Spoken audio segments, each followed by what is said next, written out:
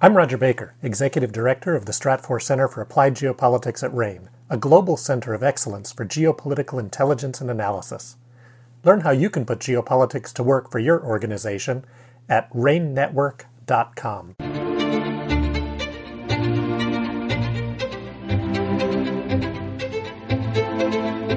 This is RANE's Essential Geopolitics podcast. I'm Emily Donahue. Welcome. Let's talk about ChatGPT. The chatbot's been getting a huge amount of attention in the press, both positive and negative. Sam Lichtenstein is here to talk about some of the cybersecurity risks. He's RANE's Director of Analysis. Welcome, Sam. Hey, Emily. Thanks for having me. Thanks for being here. So, Sam, what exactly is ChatGPT? Sure. So ChatGPT, which first of all stands for Chat Generative Pre-trained Transformer, is a new type of AI tool that was developed by the San Francisco AI startup called OpenAI. And to make a really complex story short, or hopefully short, it sifts through a huge amount of data that's on the internet and uses AI-enhanced language processing software to basically allow users to ask it a question and it will spit out an answer. Now, what makes it distinctive is that this is really by far the most advanced chatbot that we've ever seen. A lot of people are probably familiar with these type of tools when they go to, say, an airplane or an airline company and they want to change their flight information. And the first thing to avoid having you try to call their phone number, they'll say, well, why don't you talk with our bot? Can it help you answer questions? And it can do basic things like maybe answer if your flight is on time or even potentially change your flight, issue refunds, things of that nature. But it's pretty limited to whatever the airline or particular company wants it to do. What OpenAI has done and what a number of other companies are looking at doing is creating similar chatbots that can allow users to ask questions and then give answers. What OpenAI's new ChatGPT bot is so innovative in doing, though, is that it allows users to ask really complex questions, everything from analytic ones to things like write me a poem incorporating X, Y, and Z. And then it will spit out a response in really just a matter of seconds, structuring the responses in really impressive long-form prose.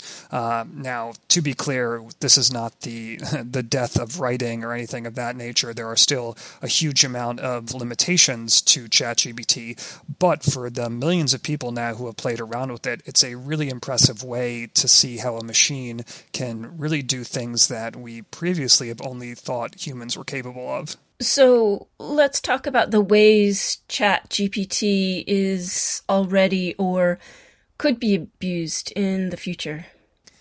Sure. So unfortunately, and maybe this is a casualty of the type of business we're in, Emily, as soon as we saw ChatGPT out, the first thing our analysts said was, wow, this could really be exploited in a number of really terrible ways. Obviously, there's been a huge amount of media attention, and for good reason, on all the positive things that can come out of chatbots like this. But there are also a huge amount of downsides. And as soon as it came out, we started thinking through some of the ways in which ChatGPT could be abused. And actually, in the past few weeks, you've seen a number of reports come out from cybersecurity companies, private researchers, etc., basically observing a lot of these exact type of concerns that we were worrying about. So, for instance, you could definitely have cyber criminals that can basically co-opt ChatGPT to, for instance, write actual pieces of malware or ransomware code. Now, ChatGPT, in response to this and a number of other vulnerabilities, has put into place some safeguards, but to be candid, if you are motivated enough, it's easy enough to get around some of these.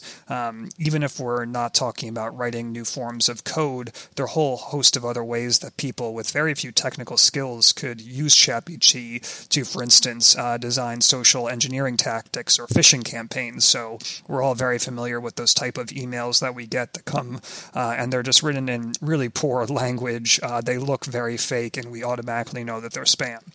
However, with a tool like ChatGPT, you could have someone who writes a much more well-tailored scam that could basically engage in what we call business email compromise, where you send an email to a company, an individual, and basically are able to lure them into providing a huge amount of damaging information, whether it be login information, financial provisions, etc.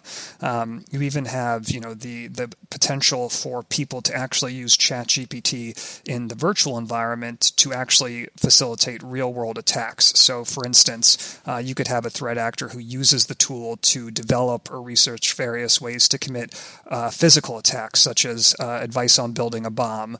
Again, ChatGPT has now taken precautions to try to limit that ability and will actually tell users, no, you can't do this, or we're unable to find this information, things of that nature. But for anyone that's really motivated enough, there are definitely ways to get around these built-in protections. So, as a parent, I'm thinking about all the ways this could go wrong. But let's talk about the future of cybersecurity. What does this suggest about cybersecurity implications for users? Sure. So, Emily, it's funny that you mentioned, the starting point of as a parent. And of course, one of the interesting things from the parental perspective is a lot of people wondering, is this going to allow my kid to cheat on his or her homework, right? A term paper, etc. But beyond those kind of day-to-day concerns, this really shows a lot of the kind of trajectory of where artificial intelligence, machine learning, things of this nature are heading. And that has real implications for both cyber security on the defensive side and on the attack side. So we've already talked about the various ways that this could be abused for cyber criminals, nation-state hackers. You can imagine, for instance, how a foreign adversary would want to abuse this tool. But it also has implications for cybersecurity, for the defensive side. After all, AI and these type of techniques aren't just put to proverbial evil, but they can also be put to good.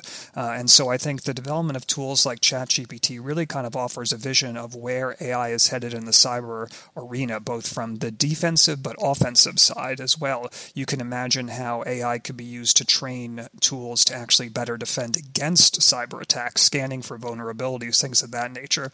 And to kind of put it bluntly, what I would say here is you're seeing the proverbial arms race in the cyber arena. Basically, you have malicious actors on one side and the proverbial good guys on the other that are always going to be in a race against time, right? Just like in any other security domain where one side is going to try to figure out all the ways they can abuse the new technology for bad, and the good guys are going to try to figure out all the ways to not only mitigate those risks, but also to potentially use that technology for good.